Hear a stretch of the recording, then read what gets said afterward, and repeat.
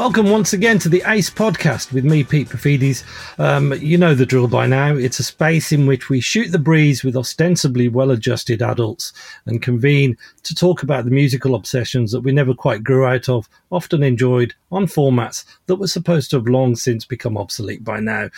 And in the case of my companion today, his passions have acted as a slow-release creative fuel, which has resulted in a steady stream of excellent releases, both in his young life as a soup dragon, in his slightly less young life, collaborating with Isabel Campbell on her records with Mark Lanigan, or on his own vehicles, Green Peppers, Snow Goose, and finally, as a solo artist, on his brand new mini album for Violet Records, When I Mean What I Say. I am, of course, talking about Jim McCulloch. Jim, how are you? Yeah, well, I'm fine. Thanks, Pete. Thanks for asking. Good. Where are you? Set the scene. Tell me where what you can see. Well, I'm currently looking out my back window at Annie's Land in Glasgow. It's a verdant green pastures. No, it's not really verdant green pastures, but it's certainly a walkway with some trees on it. Yeah, it's. Yeah. And whereabouts in Glasgow is that? It's just in the West End. You go through the West End out towards the road out to Loch Lomond, but it's still very much in the city. The West End is.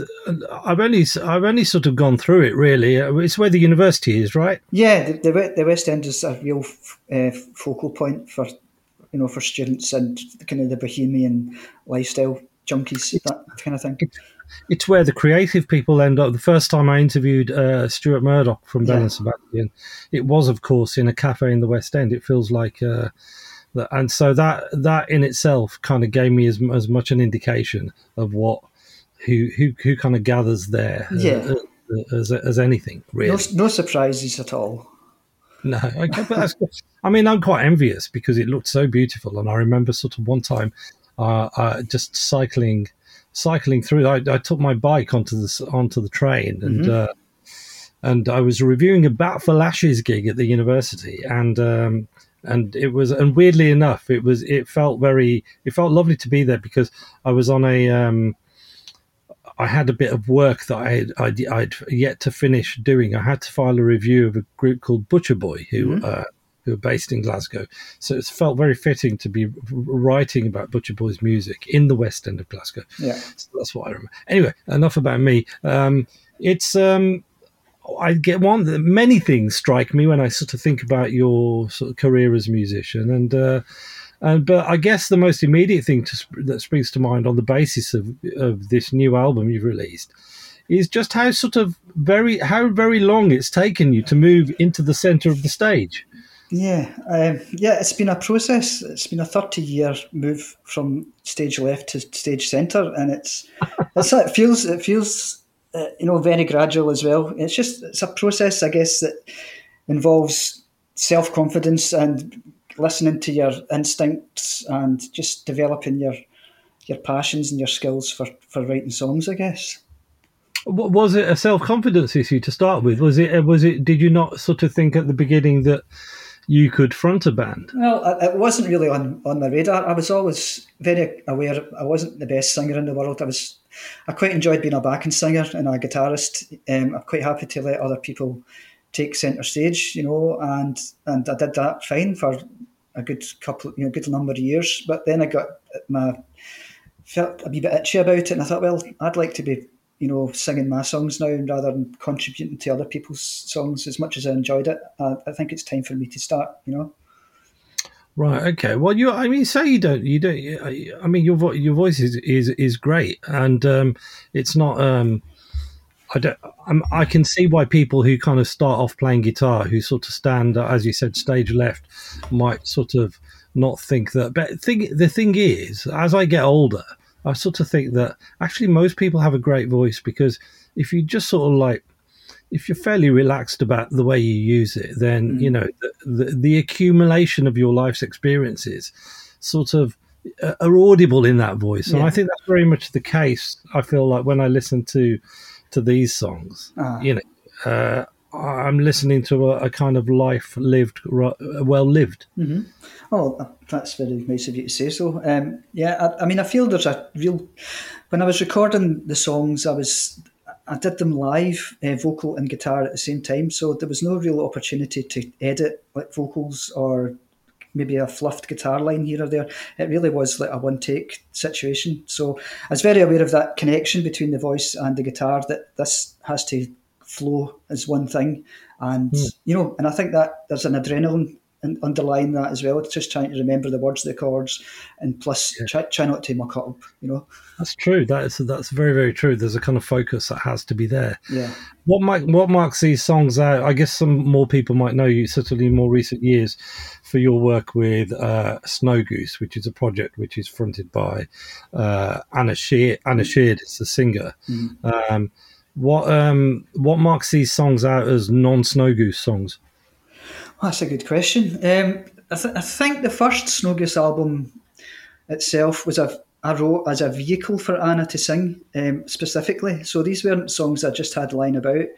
Anna had sang a couple of tunes on the last Green Peppers album I recorded called Adventures in the Slipstream, and I was so taken by her for her vocal performance and her kind of style and her delivery and the whole thing about her voice that inspired me to write with her, write for her. And then after that process, and we get great feedback from that, we decided, to write together. So, but initially it was about me writing for her, and this has given me sort of breathing space to fall back into my own sort of bubble about in my own music. So yeah, there's a certain freedom, and I'm not writing imagining somebody else singing it. I'm just writing for the sake of writing. Yeah, and that sort of it's a sort of very, in the execution, sounds kind of very relaxed to me. It's very relaxed. So a melody, everything you do, really, melody is always to the fore. And you're not really shy about sort of concealing your influences. No, I mean, I know what I I guess it's the old Yorkshire thing. I know what I like and I like what I know, but I do have that kind of attitude. And I think it's inspired by maybe like listening to Brian Wilson. When he would write a song, it was always a really unexpected twist to make it different from the song before. Or Stevie Wonder would do it. There'd be this unexpected twist but it's instantly them, and they were maybe searching for that in every song they were writing. So that's kind of, I'm not professing to be up in that high altar, but I do feel that having to search for something a bit different in the melodic twists, or maybe an extra beat in the bar, or just something a wee bit different, just make it your own and something you enjoy listening back to yourself. Say, oh yeah, that's why I did that. When you study other songwriters, and I guess anyone who writes songs must be looking at what other songwriters do with a slightly different eye to sort of, like I don't write songs, so I'm sure you must be looking out for different things, or you must like spot little tricks that you think, I see what they did there, and that's no. Is that how it works with you? I try not to. That kind of makes it sound a little bit academic, and there's the formula and stuff. But I think if you kind of look beyond the basic formula of the song, the verse, the chorus, the middle eight, and how to get from the beginning of the song to the end of the song, that sort of melodic arc, or the melodic story that you're trying to use that as a vehicle to connect emotionally with people. But I think once you learn that, you kind of have to forget it again and then just go with the flow. I think there's a lot of that. I think which only comes from experience. I think just repeating that process over decades, basically. And so you sort of, is in that sense then, is it easier to sort of is it better almost to sort of think of songs when you're not near an instrument, when you're sort of in the way that maybe as a kid and you think of melodies, you sort of something might come to you on the bus, because then you don't really worry about the technicalities of how you realise. There's definitely an element of that. I think you've got a melody. I mean, if you've got something stuck in your brain, it's so easy just to stick it on your phone now, whistle a wee tune into your iPhone or whatever. But then once you've got the melody, then you can take it home and examine it and say, well, am I going to place major chords under this or minor chords under this? What kind of beat am I going to put to it? So you've got your basic melody, and then it's what you do afterwards really that's the craft, I think. Yeah. And do you know straight away when something's a keeper, as it were? Sometimes I think, yeah, sometimes you just know, and you think you've got to start trusting your instincts about it all. And yeah, it's sometimes as well. Obviously, the chords might come first, or a chord sequence, or a wee guitar riff, and it'll Right. crystallise that way. So I mean, every time is different, but there's wee elements that you always return to. And did you you were kind of famously so, especially in the light of Grant McPhee's Teenage Superstars documentary. Yeah. You were part of an extraordinary sort of teenage peer group. I mean, looking back now, it's the sort of stuff that you wouldn't dare to make it up, because it would seem too unrealistic that they're in this, quite heavily working class sort of suburb of Glasgow. Was it Glasgow itself? Well, we were based about 15 miles out in a place Bellshill, and then a wee town further out again called Motherwell. So they were next to each other on the train line that would, the commuter train that would take you into Right. Glasgow, and that's kind of how these strange friendships start. Some of us were busking in town, and from Motherwell, and some of them were busking in town. They would get on at Bellshill, and you're seeing kindred spirits, and you end up chatting to each other. And we were talking about a bunch of people, and you're all in your teenage Yeah. years at this point, and we're talking about yourself and the rest, Sean from the Suit Dragons, later to become Hi-Fi Sean, members of Teenage Fan Club, and somewhere along the line, Bobby Gillespie enters us. Oh, that was East Kilbride, wasn't it? Bobby and the Mary Chain. Yeah, I think they were East Kilbride, but Bobby was I think he was from the East End of Glasgow. But Right. yeah, Okay. And so, but it seemed, yes, it seems just incredible. And Joe McAlinden, of course, yeah, who yeah. all part of that scene. Douglas from the BMX Bandit, and so it seems like an unbelievable coincidence that these kids. You see pictures of you look incredibly young. I know. You look. I'm sure. I know you get it all the time, but Yeah. it's just incredible how young you look. And to be wary, like if as someone who was just a couple of years, maybe 3 years younger than you, I don't know what exactly, but if I'd seen someone in my town who was wearing a brown suede jacket like the one that you were wearing, I think, God, I need to try and be friends with that guy. There was definitely an element of that, because you're sizing these other guys up, and you're thinking, yeah, I like that, and then they were maybe carrying like record bags, and inside the bag they'd check it out. They'd do a Swell Maps album and maybe a copy of the Beach Boys' greatest hits. And I swear to God, it's such a cliche to say that, but that's what it was like. We were really checking each other out. Myself and Joe McLinden, we came from a kind of more. Our music was a concert band at school, so we were exposed to a lot of like kind of light jazz music, like Glenn Miller and Joe Beam and people like that, and we kind of brought that to the party, and other guys brought the kind of post punk thing to the party, and it's in the middle of all that kind of Venn diagram of all these influences. We sort of found ourselves, and just we knew there was no rules. People at Orange Juice had showed us, like, you just go for it, and you do it with a smile on your face. So how old are you at this point? At this point, I'm maybe at 17, 18. Right. Okay. And you're sort of and what was the transition for you? What kind of music? What records were you buying on a Saturday afternoon beforehand, and then what were you kind of more likely to be trying to get hold of afterwards?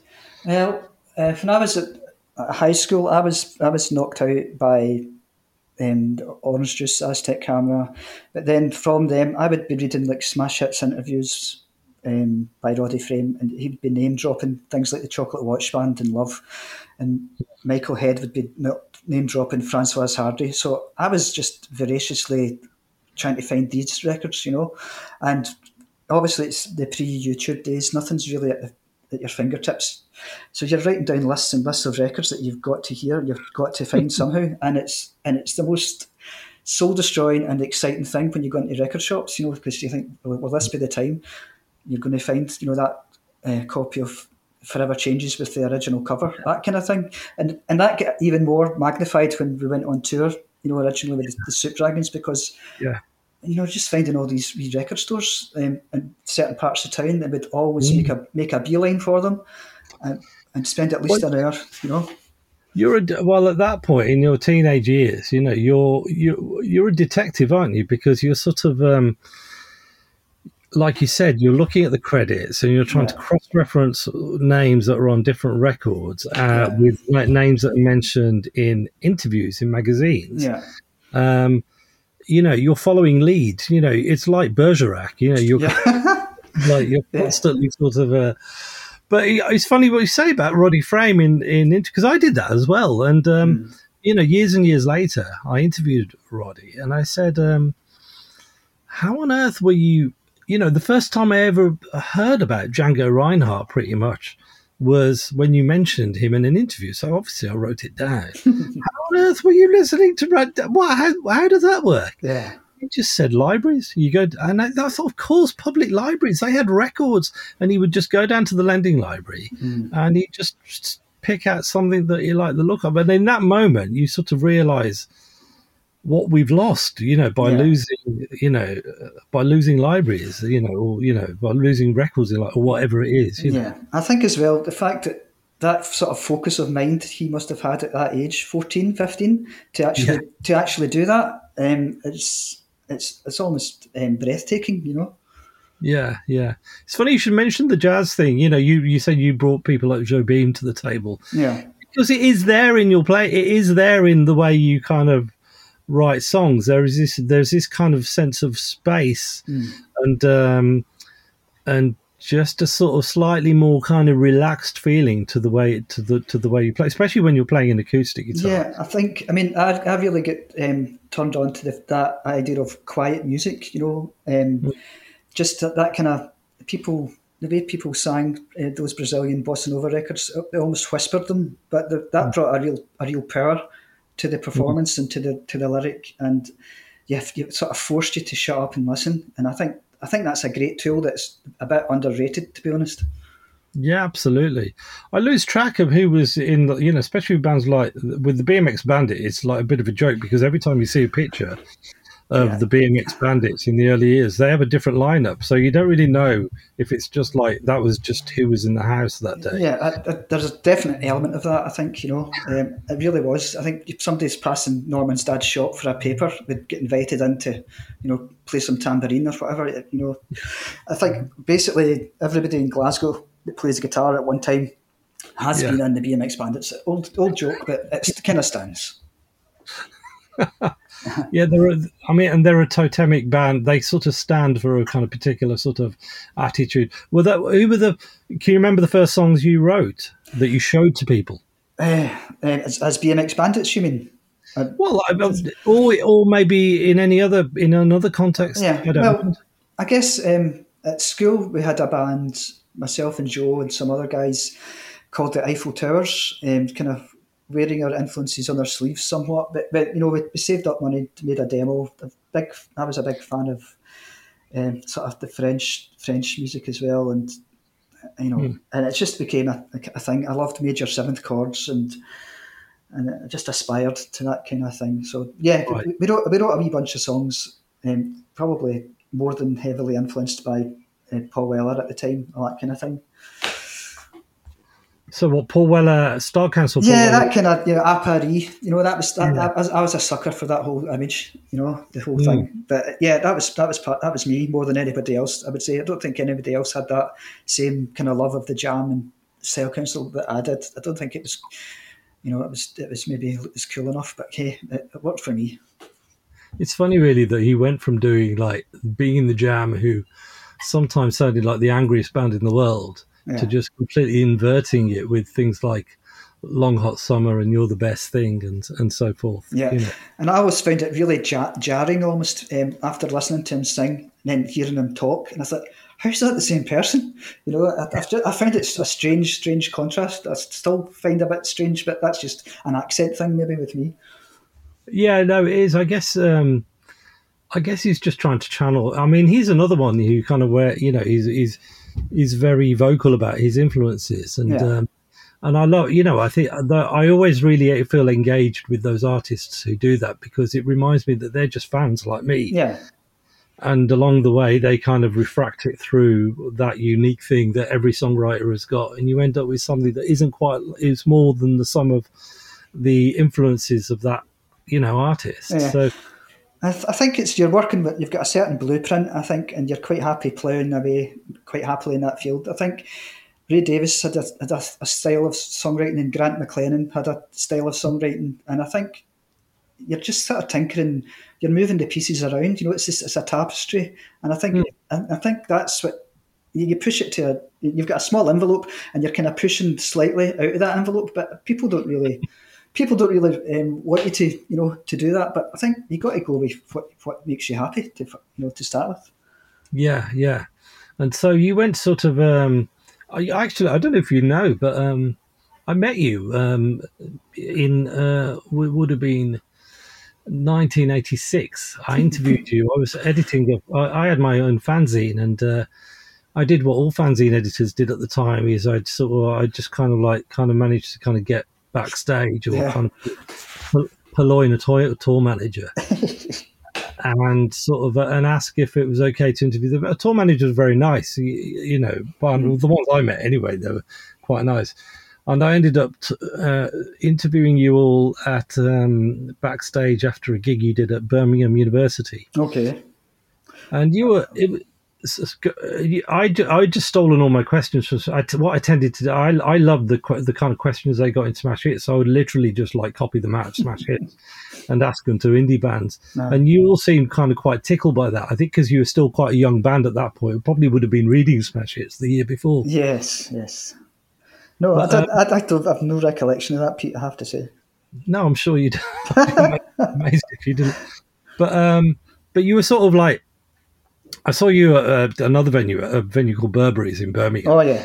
And that was just around the time that Whole Wide World sort of came out. Mm-hmm. And it was, I don't think the Sue Dragons get enough credit for this, but you were just such a great pop group. Like the melody, you brought the melodies consistently. It was like, it had almost like a bubblegum attitude to writing melodies. Yeah, I think Sean had such a great talent for just, I mean, it was almost like an industrial scale, it was just knocking these tunes out, all kind of bar chords, just up and down the fretboard, and it's like, how am I supposed to remember? It's like, must be like being a guitarist in the Ramones, because it's about 39 songs in a half-hour set, and it's like, oh my God.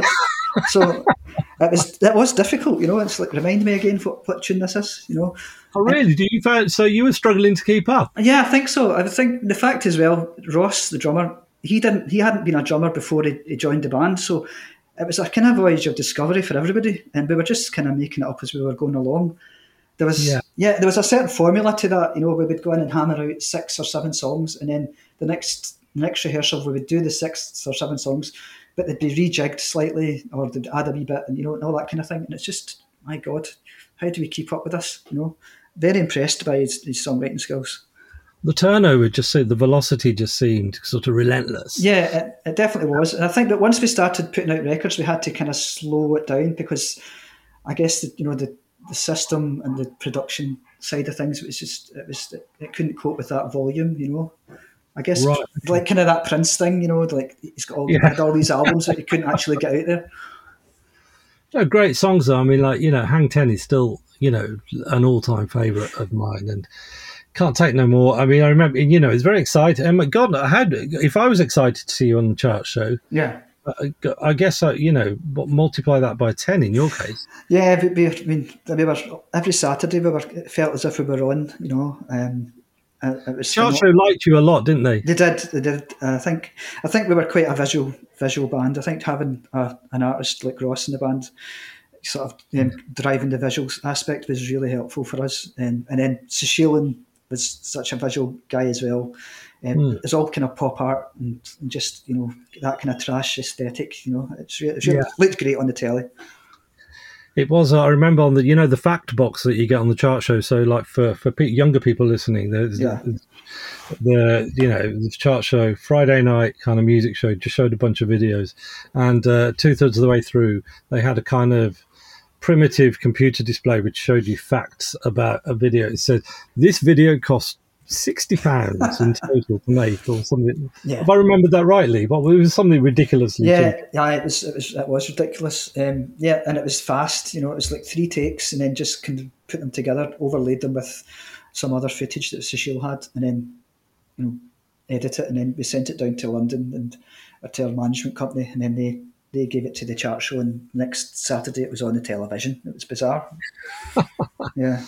And there was a lot. There seemed to be a lot of having fun with formats. So like one record came out on a double groove. Yeah. Which was so like two separate grooves on one side of the record, so you didn't know what song you were going to get when you put the needle on the record. Yeah, that was a bizarre one, I think. Yeah, I mean, a lot of these ideas came from our manager at the time, Jazz Summers, and we kind of looked and aghast at him when he was saying this, and we were going to have like 4 different colour vinyl for Hang 10, and then we're going to cling film a patch, a sew-on patch into the onto the single, and you're going to get a poster. So it was all basically, it was a lot of great marketing things, and and I think it's definitely a lost art, but you can see it kind of creeping back with the resurgence of vinyl. Absolutely. It did work. Yeah. So it was a fun. I mean, it looked like a lot of fun to be in that band. I mean, you were one of the first of that generation of indie bands to sign to a major label. Yeah. And that must have been a bit of a gamble at the time. How did that play out for you? Well, it was a huge gamble, and I don't think it worked for us, because up until that point we had, we were hitting the top 10 indie every record we put out. But as soon as we released, I think it was maybe Kingdom Chairs of This Is Our Art on Sire, it didn't register in the indie charts anymore, and it was straight into the major charts, and it went to like number 50 maybe, or maybe not as high as that, but straight away your visibility just plummets. You're suddenly competing with Madonna, really, aren't you? Yeah, and you're not in the indie, you're not in the chart show anymore, because you're playing against the big boys and big girls, and your visibility drops. So we had to kind of tour a lot, and that kind of dropped away because people weren't buying the record. And at that point as well, Ross had the inclination to go back to art school and finish his degree. So that kind of drew a line under our, what we were doing up to that point, and we had to kind of regroup and think about, what we were going to do next. But how did you get on with the sort of travel side of things? Being, sort of having to, that pressure to sort of make an impression on America. Were you enjoying the travel, or was it just a bit too much too soon? It's funny because we were desperate to get there, for about 3 years, and the management would say, no, don't, bide your time. And once we had left Sire, because they had finally dropped us because we weren't hitting the top 40, we got picked up by Mercury, and they wanted us over to America. They wanted us to tour. They put us on an American, a stateswide tour with INXS, and so that was very intense. And they had a private jet, and they were flying between New York and Chicago and LA, whereas everybody else had to drive to all the shows, and that's a lot of driving, over the space of 3 months. Did you ever get to see the inside of INXS's private jet? No, unfortunately not. No. Oh man. So what was that? Was like bunk beds and bunk beds and really loud music up the back of the bus, that kind of thing. I mean, to be like for someone who's never been in a band, that in itself probably seems quite glamorous. And so I'm guessing that the day before you got to have that experience, maybe it was glamorous to you as well. How long did it take to not be glamorous? Oh, good question.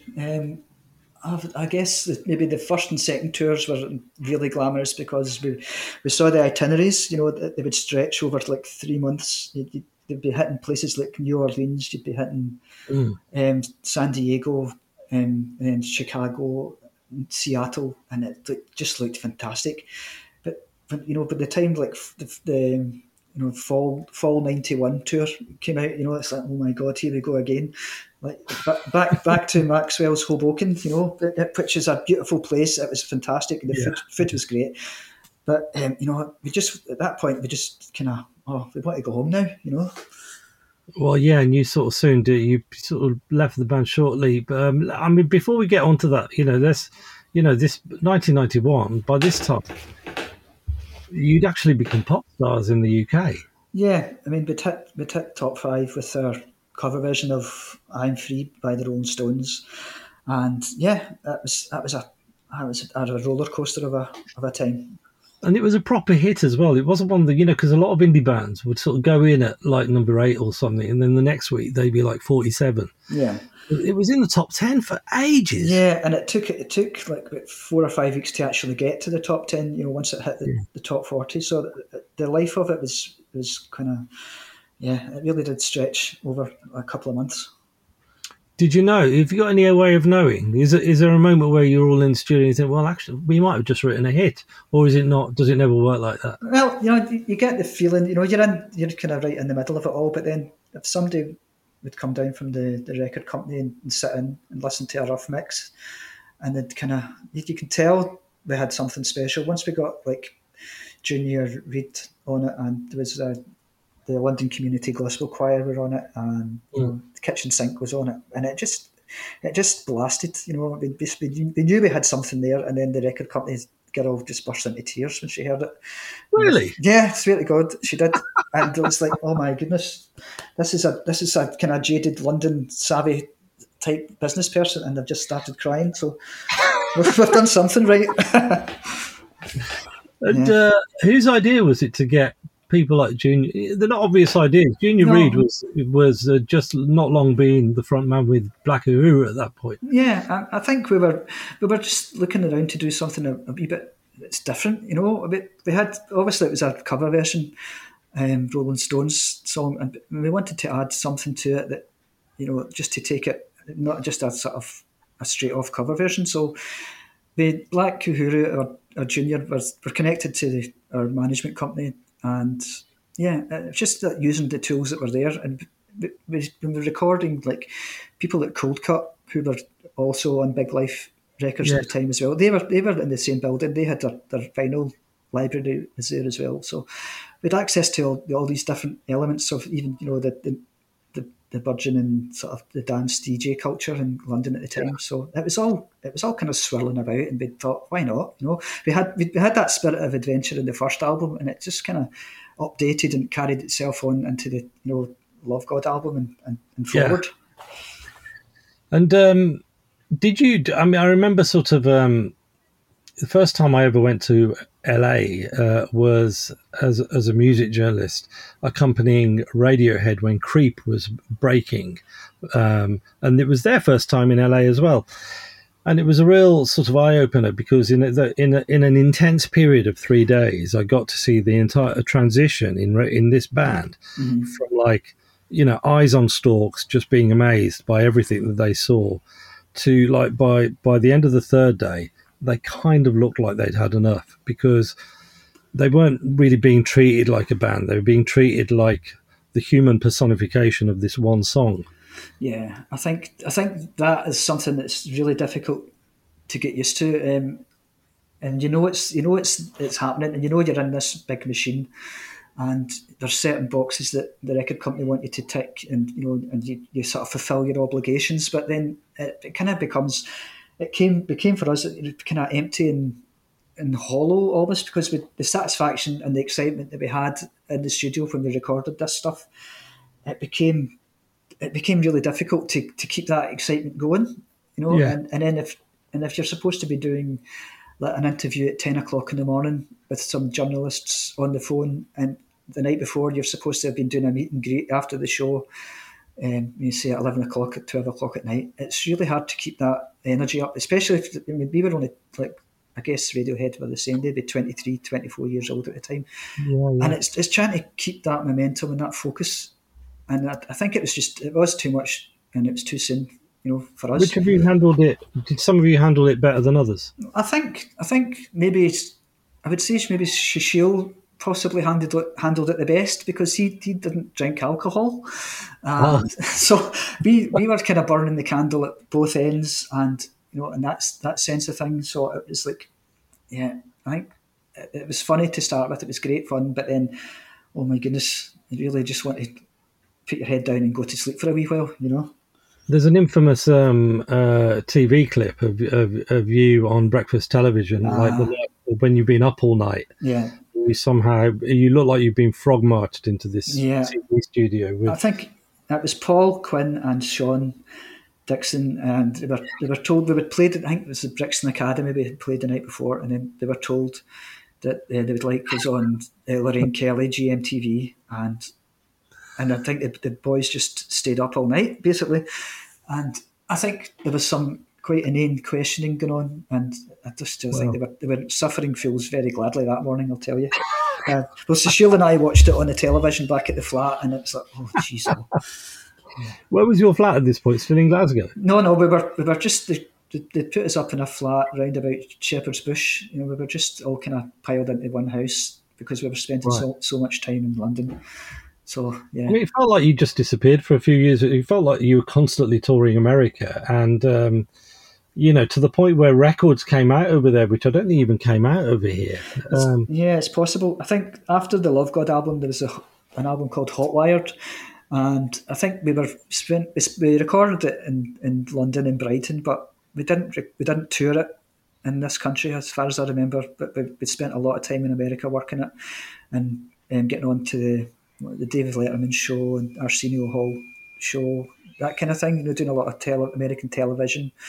So I think that was detrimental to us because obviously the NME and the Sounds and the Melody Maker were weekly magazines, and we kind of just dropped off the radar and stopped being flavour of the month and all that kind of thing. And I did rather feel for you because they often they weren't very sort of pleasant about you, and I can imagine. I sort of feel like. Sure. Occasionally, I see kind of social media posts from Sean. He still occasionally seems understandably angry about that because it's smart. It still hurts him, and I get it totally, because we were so proud of it, and it felt as if we had moved into some different area and we weren't allowed to move into, and we were crossing lines that we weren't supposed to cross because we were a wee indie band from Glasgow, and that's just what we did. What we felt was good. Well, it did rather feel at times like maybe Primal Scream were getting a little bit of a free pass, and like all the things that maybe Primal Scream, some of the things that maybe Primal Scream might not get a free pass for, we're being kind of shunted onto the Soup Dragons. Yeah, it did feel a bit like that as well. Because, sorry, go on. No, it's just a bit. I think the timing issues of certain things and people, the kind of that old thing about the winners rewrite history. The timing of it all wasn't quite as clear cut as some people would like to think it was. Well, one thing I really love about this documentary that you featured in quite heavily as well, Grant McPhee's Teenage Superstars, is it really it really elevates that incredibly creative period back to its sort of rightful place, because it was really, really creative, and it was amazing that all the, it was like a working class musical movement as well, which, you hardly ever sort of get to see these days. And, it's that stuff is still very, very popular. I know it is, because when I make playlists with that stuff on there, hundreds of people sort of subscribe to them. So it's like younger people don't have that baggage when they look. I know, and again, sort of like through my own kids who kind of I sometimes hear listening to that stuff, they don't have any associated baggage with it at all, do they? Yeah, I know. It's so exciting. It's strange. I remember at one time we were doing a television show, and Edwin Collins was doing the same show, and then he kind of asked me, said, "What is it like? There's no sort of you've not got a subculture anymore. You know, who's your following? You've got no tribe following you. You know, and it's like, well, I never even thought of that, Edwin. You know, it's like we were just kind of making music for the sake of it, and apart from saying maybe a generic and students were buying the music, it's hard to define who the tribe was, Yeah. because we had the mods, we had punks, we had Teds and all that, but then it hadn't really been labelled at that When was point. this? Do you remember when this conversation happened? I reckon it was 1987 or so. Oh, Yeah, it was. well, but you did have this subculture. I But mean, it was. he didn't seem to see it. I don't know. He It's didn't. funny because they all Yeah, because that had become he inherited that subculture because he kind of started it with the postcard records and the first Orange Juice album. yeah. So that they were all still listening to that. That was almost like their rite of passage into sort of being into stuff like you guys. Yeah, it was our touchstone as well. That all you can't hide your love forever, and it Yeah. was just even being in the same room as people like Edwin or Roddy it would fill me with awe. And Mm, yeah, it's mm. just one of those things. Yeah, I'm a bit intrigued about your 1990s because you left the Soup Dragons carried on with just Sean Yeah, as the front man and different. Yeah. Was he session musicians? Was it after that or I don't yeah, know. it was pretty much. There was just people that he pulled together that he knew. There was a guy that played guitar in the band. Yeah, He'd been the roadie. And so he kind of knew the music, and I think there was a tour pretty much on the horizon, and they needed to get a band together. But yeah, so he kind of put it together, and then he managed to get stellar people like Bootsy Collins involved and Tina Weymouth, so and Bollywood string orchestras and all sorts. So yeah, it's a different band, but it's still got mm. Sean's heart songwriting at the core of it. But there's a gap, isn't there? Because you still had at that point, um, you you hadn't started working with Isabel Campbell and the Green No, Peppers. Songs were sort of some way down the line yet. yeah. So what were your what were your 1990s like? Well, I spent a long time with going back and playing with Joe McAlinden, who I'd been at school with in a band called Superstar. Oh And yes, of course, I saw you with them. Yeah. yeah, well, yeah, we spent about 4 or 5 years with Joe and doing that like 3 or 4 great albums. And yeah, it was, and we were kind of, all the ideas were there, all the music was there, and the performances were there, but the record company wasn't really paying attention to it, and it kind of sort of just, there's always a strange thing about kind of power pop music that's, Mm. is there a market, is there a market for it, apart from a very niche market? Should we be doing this in a major record label? But that's what we tried to do, and it didn't work, and Mm. that took about 5 years, to do all that, to go through that, but It great must have been records. twice. Sorry, go on. No, I Go just on. said that they were great records, and it's just a shame that they weren't Yeah, a bit better heard.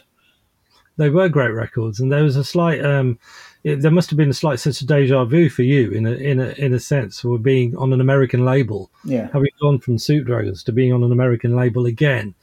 Mhm. Who maybe you getting a sense of once again that you're sort of they're not really kind of getting what it is that you're trying to do.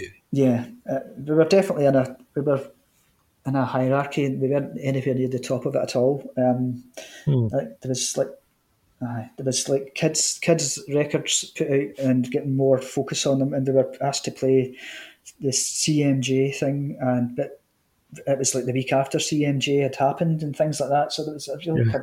a calamitous approach to arranging things for us, and nothing really clicked because you've got to have you've got to spin so many plates for to do well in America, and there wasn't enough plate spinners basically. Absolutely. So that sort of ran its kind of course. Yeah, Where were you based? Were you in Glasgow throughout? well, mostly we spent a good 3 months, 4 months maybe, based in New York as well, just like playing up and down the East Coast. Wow. But yeah, we recorded mostly in the UK. So yeah, it was tricky.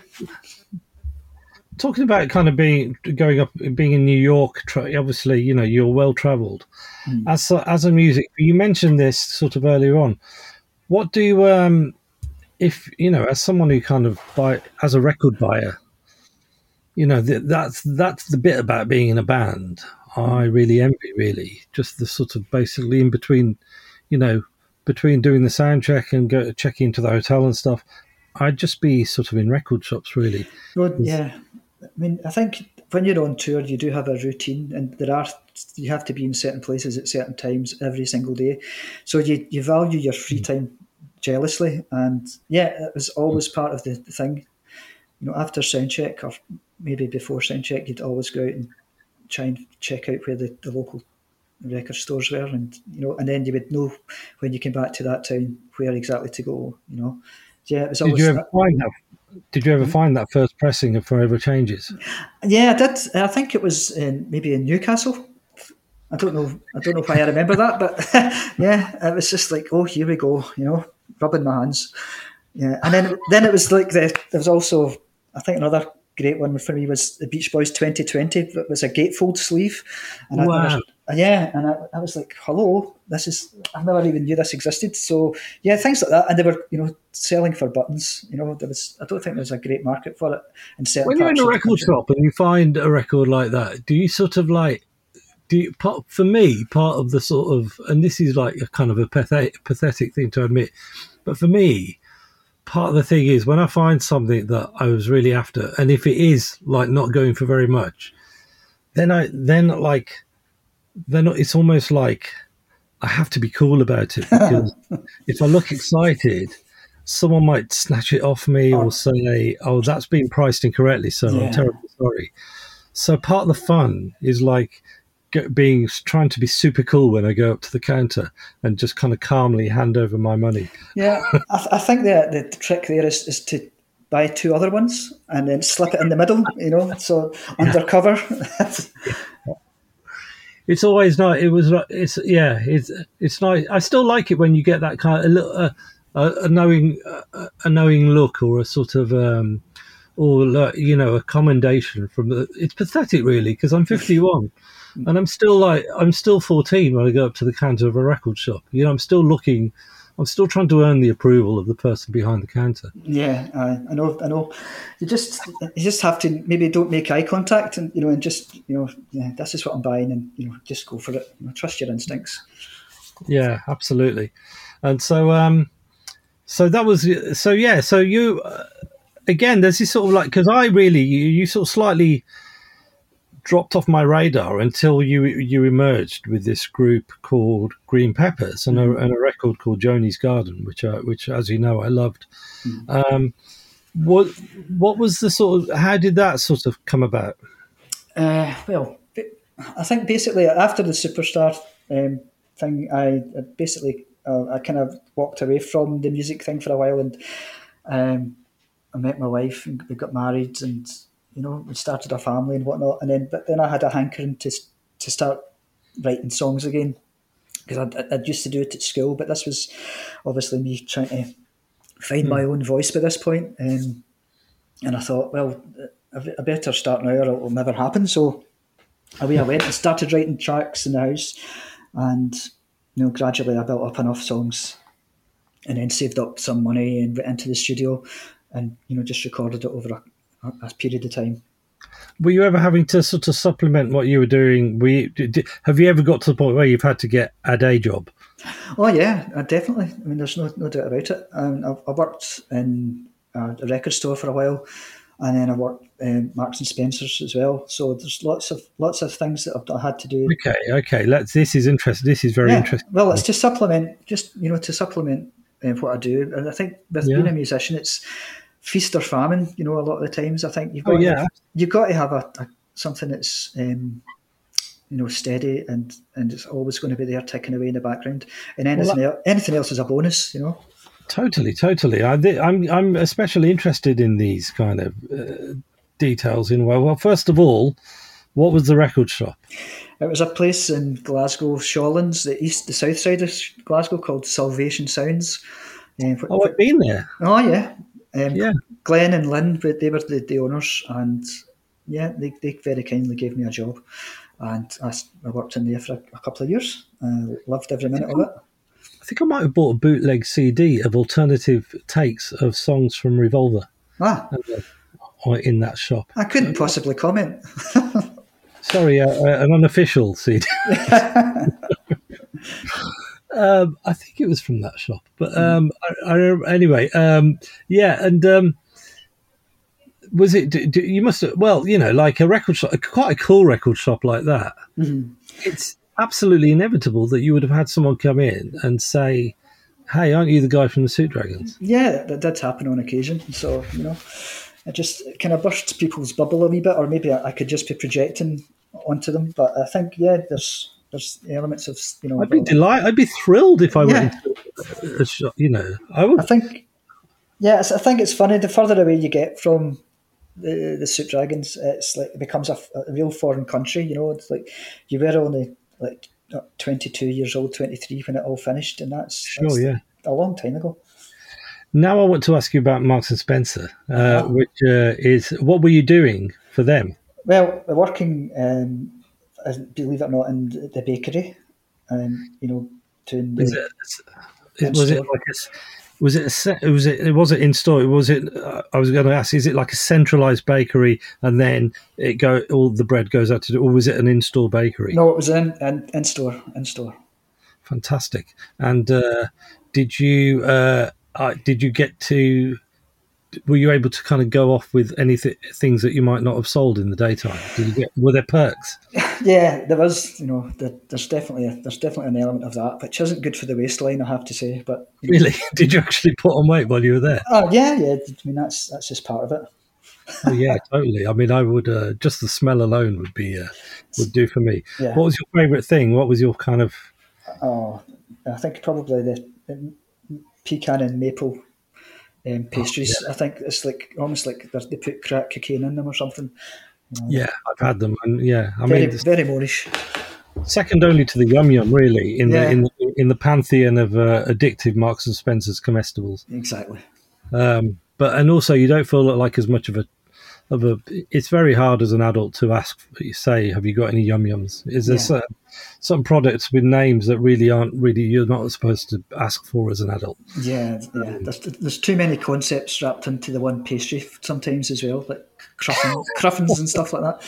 So yeah, it's tricky. I mean, so that was like your classic sort of 9 to 5 or 10 to 6 job. You kind of go home at night and presumably you wouldn't have to worry about a thing, right? Yeah, you worry about. Well, it was 6 to 2, so it's a very early start, and Oh, right. Of course, so because it's yeah, a bakery, yeah. yeah. But yeah, it's I just mean, I think there is something kind of, there's kind of pros and cons to any job, but I think there's definitely something quite enviable about a job. Because I always feel in my own line of work, like I could be doing more, It's like, and that's like the payback of, I guess, Chris Rock does this quite good routine about how you always know if you've got quite a good job because you're sort of going, shall I just do another hour before I knock off? Whereas that's sort of like, someone who's kind of on the bins or something, isn't say, shall I just collect rubbish for one more hour before I kind of, but I do think that there is something really, really, and I remember it from like when I had an office job in my 20s, something really kind of great about just going home and just saying, okay, that's me done. And any yeah. television I watch will be guiltless television, and any leisure time anything I do in my leisure time will be guiltless. That's quite nice, isn't it? Yeah, it's a kind of a job well done, and you've earned your money, and it's you're working with real people in the real world. You're not. There's no high concept to what you're doing. You're doing your job and you're going home. Yeah, it's quite satisfying. Did those experiences inspire any songs, or not really? Not particularly. It's probably the songwriting was like an escape from that kind of thing. From away from the industrial machine. But yeah, I just thought you might have been like Billy Joel and like when he wrote Piano Man or something. Sort of. No, I'd need to. I don't know what rhymes with bakery. I'll need to have a wee look, a rhyming dictionary. Bakery, Yeah, for instance. but there's not much fakery in the bakery. Yeah, well, you've got me right there. Yeah. Sorry, that's why I'm not a songwriter, because this is the caliber of ideas I come up with. No bother.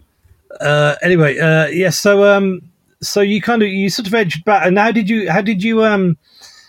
the Isabel Campbell thing come along? Presumably, you must have known each other in some capacity prior to. Well, to be honest, it's everything I've done is kind of sprung from that Green Peppers first album, because I was looking for a singer a female singer to sing some of my songs, and I didn't really know anybody because I had been out of the Glasgow circuit for a wee while, and I asked Cecile Dade from the Soup Dragons, did he know of anybody, and he mentioned Isabel, and she might be up for doing something because she had just been. She'd just been kind of left Belle and Sebastian, and so I asked her. I sent her some tracks, and she liked what she heard, and they met up, and we had a chat, and they found we had a lot in common. And from there, she liked what I was writing, and then she asked me to write for her, and it kind of organically grew from that. Fantastic. Yeah. And what were the first sort of did that just kind of click straight away? It did. She sang two songs. I think it was The Blink of an Eye and The Dreamer on the Green Peppers album. Right. And then between that and the second Green Peppers album, she had started looking to, record her own material. And she asked me to write a couple for the pot, as she put it. And, I did. A couple for the what? The pot, just to put in the pot. So, yeah, just a statement like that, and it all kind of blossomed from there. And you're in the, and how was it? What was the? What was it like? How did it, with Mark Lanigan in the mix in the studio? What was it like, kind of working with those two? Yeah, it was fun. It was quite intense. I think. All the music we recorded and ready to go before Mark, came in to the situation, and yeah, it was great. He worked quite professionally. And he liked to work fast, and his kind of ninja style, get in and get out. It was intense, but it was very satisfying, to be honest. It just, if I wrote a song called "You Won't Let Me Down Again," and he nailed it, and it just sounded like $1 million to me. Yeah. It's a lovely inversion of what so often happens in, it's like an inversion of the Nancy Lee situation, in which Mark was sort of like the muse in this case almost, and what a fantastic position to negotiate for yourself for Isabel to negotiate for herself. I think her first notion was maybe to try and get Tom Waits to sing, but she could not get a hold of Tom Waits, so she sort of looked around and asked around, who could we get in to sing these songs, and Mark Lanigan's name came up. And then the first tour, The Ballad of the Broken Seas, Mark wasn't available, so on the tour Eugene Kelly sang the songs, and that was kind of bizarre. So it's strange. I've just got to ask you about one or two songs that I just love, which I think Who Built the Road was one that you co-wrote, right? Yeah, I wrote that just the same thing. She'd asked me to write some songs for the pot. I think that was for the second album, Sunday at Deviled and it's kind of just expanding on the theme. I think having the two protagonists again, just developing it on from Ballad of the Broken Seas. There was a bit more drama, there was a bit more room, the kind of characters were a bit more developed, and that's how I kind of treated them, because when we were on tour, it ended up being very theatrical, and the flow of the set, it became like almost like a musical, and it was like a psychodrama set to music with no so it was an opportunity to expand all that kind of thing. It must have been amazing to watch Isabel sort of evolve in such a brilliant way as someone who can sort of steer a record like that, from having been so young with Belle and Sebastian, to sort of that must be a very gratifying thing to be part of. It's brilliant. It was a real inspiration. She had, her persona is very kind of ethereal and like a bit looking at, ditzy and whatnot. People like to really, underestimate her. And I think she's got a total grip in what she does, and she knows exactly what she wants to do. And I can't, I can't praise her enough. Her method and her forensic attention to detail in the studio is totally knockout. It was funny actually because I interviewed her for around towards the end of the campaign of that first album, and Mark, with Mark, and so many people warned me about Mark. He doesn't suffer fools gladly, and Mark was a pussycat. But like if Isabel thought I was even edging close to saying something patronising, the question would be would be just dismantled in front of me, and I came away feeling rather more scared of Isabel than I actually considerably more scared of Isabel than I was of Mark.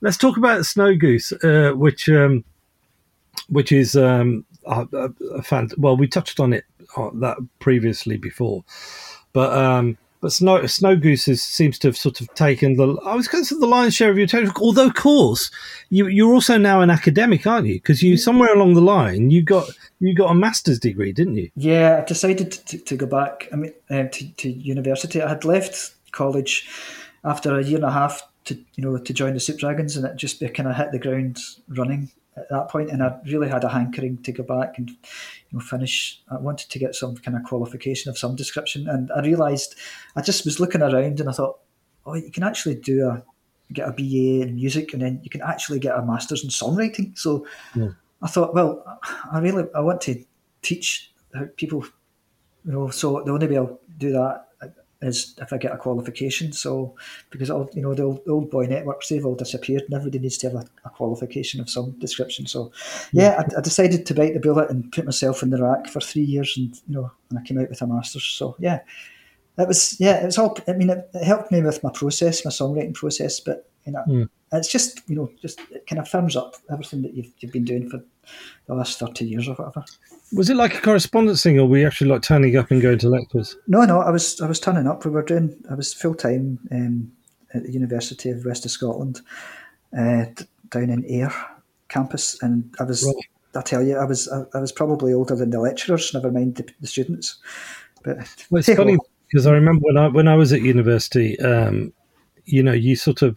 we'd sometimes gaze on at the mature students, and we'd be like, why are they so serious? Why aren't they having as good a time as we are? And of course, it's because they're older and they've lived life, and they've got responsibility. You had kids. Yeah. It didn't occur to me at the time that someone with children might not be living for the prospect of hitting the Union Bar at 8:30 and getting trolley. The snake bite just doesn't have the same appeal. We're like, they're not having any fun. Why are they even here? Boo! Yeah, I know.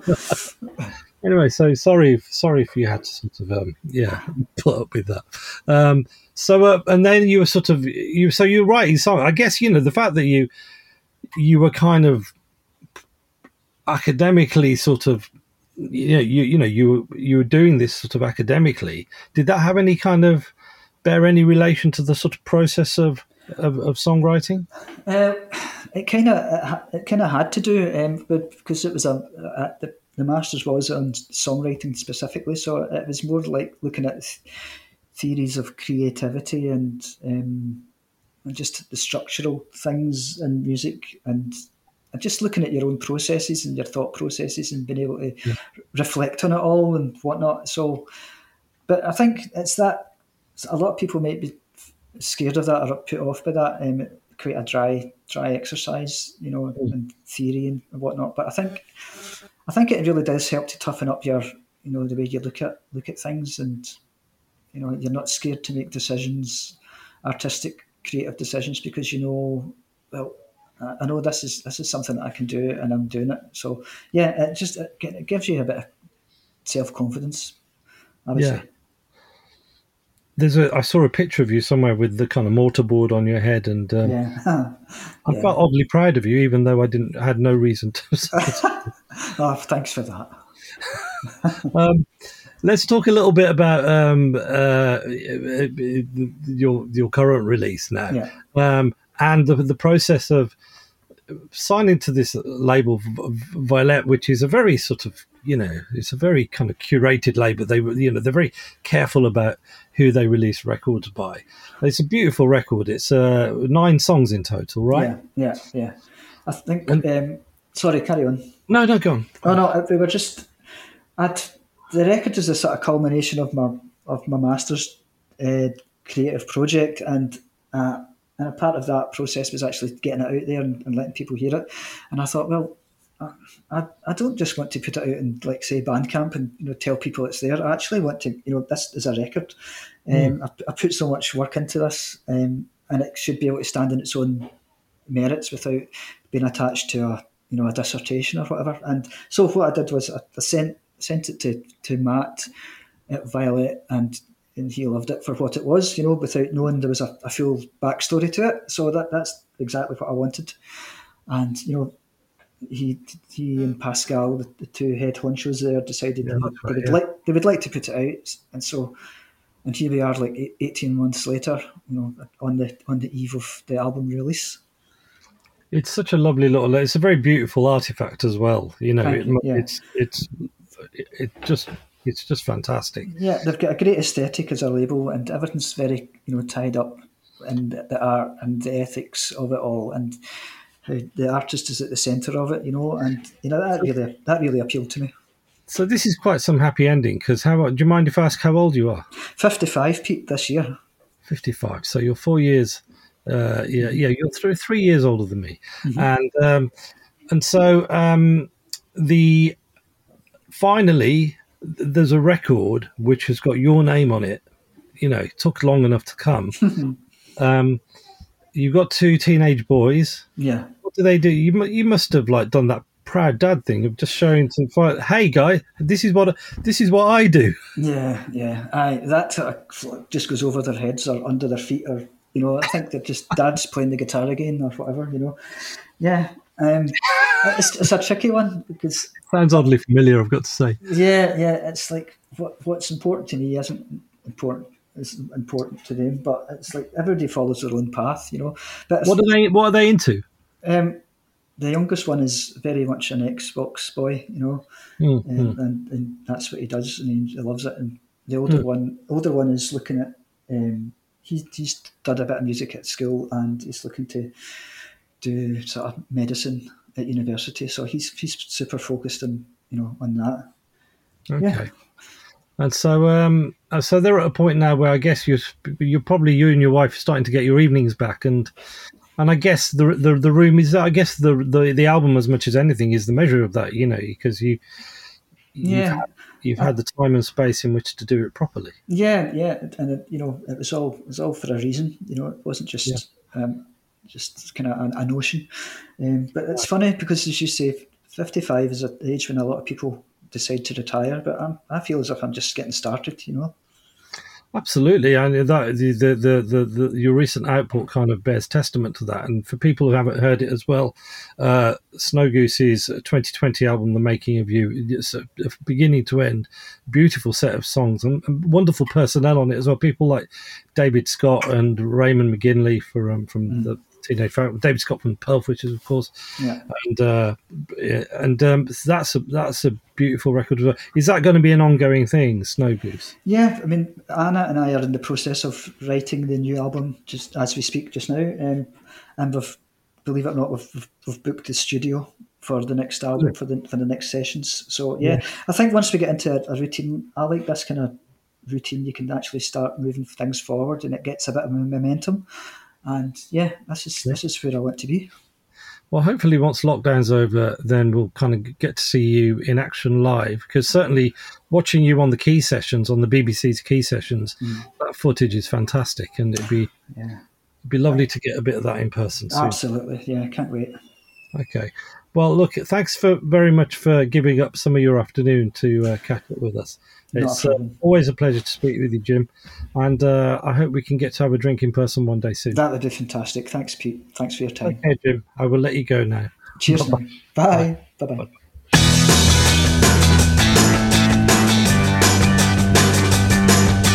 For more excellent music, you can scoot over to the Ace Records website, www.acerecords.co.uk, for all the wonderful music you could possibly need.